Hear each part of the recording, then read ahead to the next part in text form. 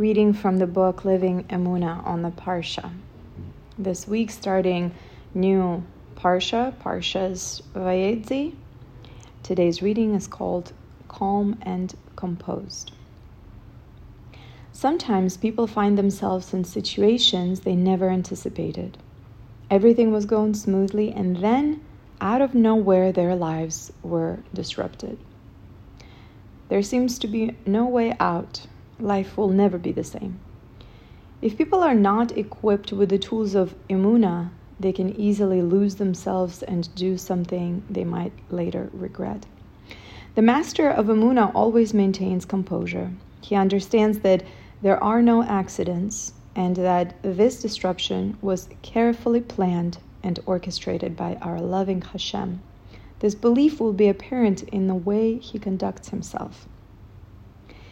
Yaakov Avinu had been living at home peacefully, following the same routine, studying Torah with his father for 63 years. All of a sudden, one day, he has to pick up and flee from his brother who wants to kill him. His life is changing drastically. Rabbi Elimelech Biderman cites this Fas Emes, who points out that when the Torah describes Yaakov leaving home, it does not say Yaakov fled or Yaakov ran, nor does it say Yaakov hurried. Any of these would indicate that he lost his composure and quickly fled in disarray. Rather, it says Yaakov left. He left calmly, in a serene state of mind. He listened to the advice of his parents. He said, if this is what Hashem wants from me now, then I will do my part and I will leave. Yaakov knew that Esav could not harm him unless that is what Hashem wanted. He left with Hashem in his thoughts and entered a new phase of life as a master of Emunah should.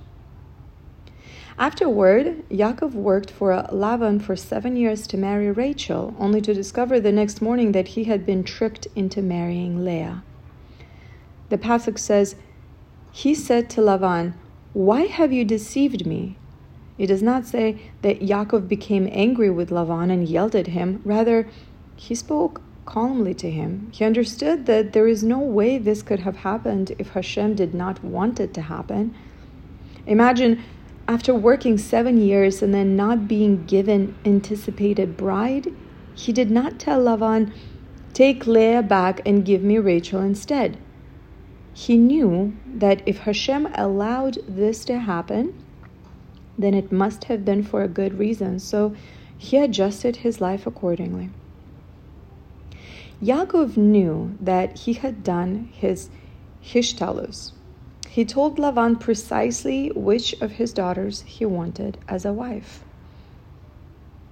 He even arranged signs with Rachel to prevent this exact scenario from occurring, yet he still married Leah. There was no other explanation. It was the will of Hashem. If this is what Hashem wanted, there must be a good reason for it. Eventually we learned the reason. Leah bore 6 sons, the future tribes. Rachel, on the other hand, was barren and merited having children only in the zechus that she had given the signs to Leah. Chazal tells us that in the future, our final redemption will come in the merit of Rachel's heroic act of giving up her Hassan to spare her sister from embarrassment. Yaakov knew that even in situations that should cause a person to explode in anger, we must remember that people are only emissaries. Everything is from Hashem, and He is doing what is best. This is how we must view everything that happens in life. Many events can bring stress and worry. We must know that nothing happens by chance. Hashem is always in control. The more we realize it, the more peace of mind we will have. As David HaMelech said, I will fear no evil, for you are with me. Even in the darkest of times, we will never be afraid because we will know that Hashem is with us.